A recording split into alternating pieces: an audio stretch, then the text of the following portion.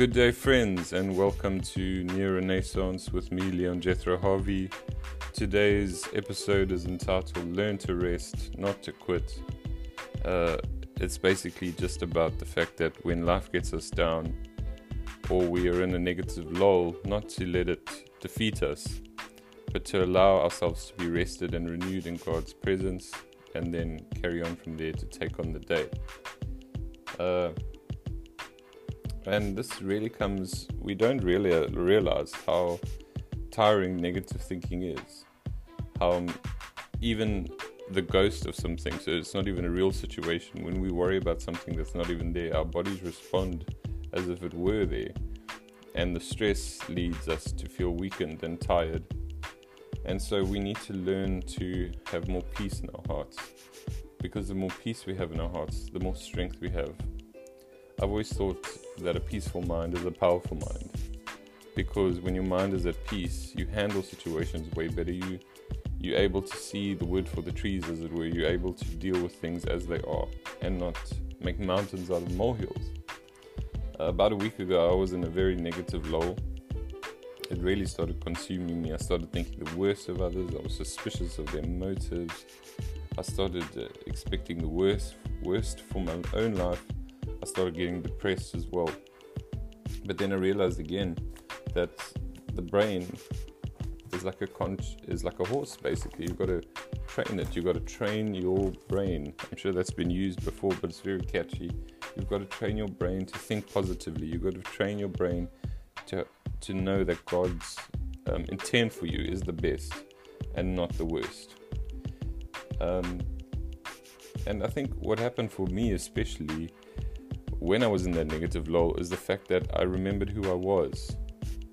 And that's so important, friends. Like, you've got to remember who you are in Christ. And when I did that, everything started changing. Everything started transforming. I forgot that I was a child of God. And that's so important that you remember that you are connected to Him in the closest way imaginable.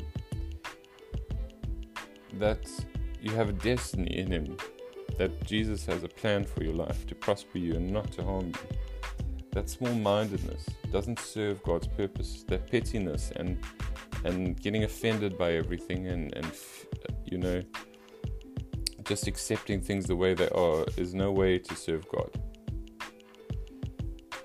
So I encourage you to, despite your circumstances, and I'm not belittling heartache or anything, that I really make that clear in my podcast, that you will lift up your eyes, you will lift up your vision and push the reset button and refocus on the good.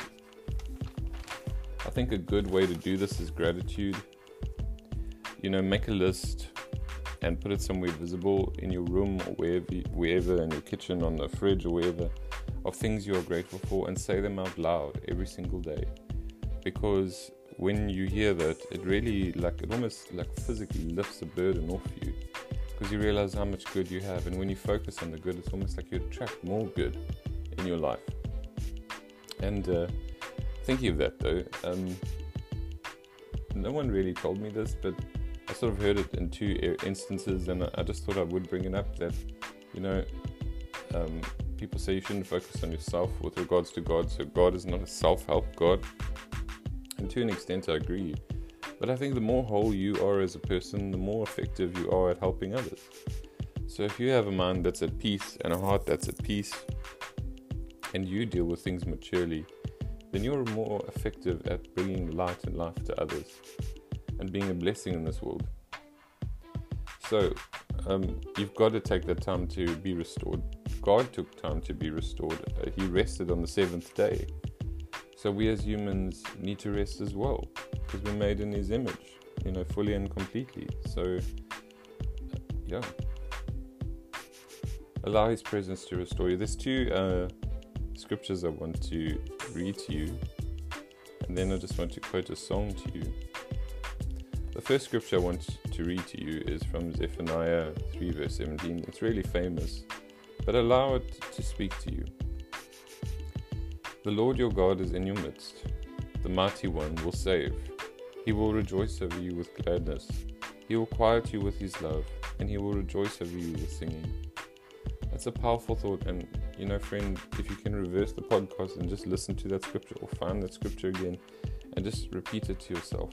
Because it's so important that you know that God rejoices over you, that He sings over you. You are His child. You are fantastic. You are phenomenal. You are wonderful because God is fantastic and phenomenal and wonderful.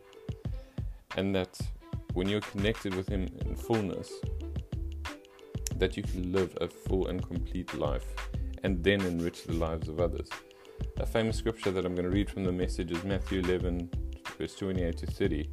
And I love the way the Message puts it, especially one specific line. Are you tired, worn out, burnt out on religion?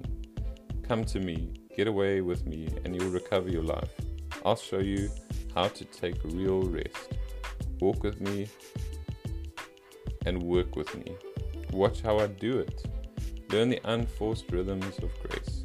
I won't lay anything heavy or ill-fitting on you. Keep company with me, and you'll learn to live freely and lightly. You need to focus on that. Well, first of all, that beautiful line.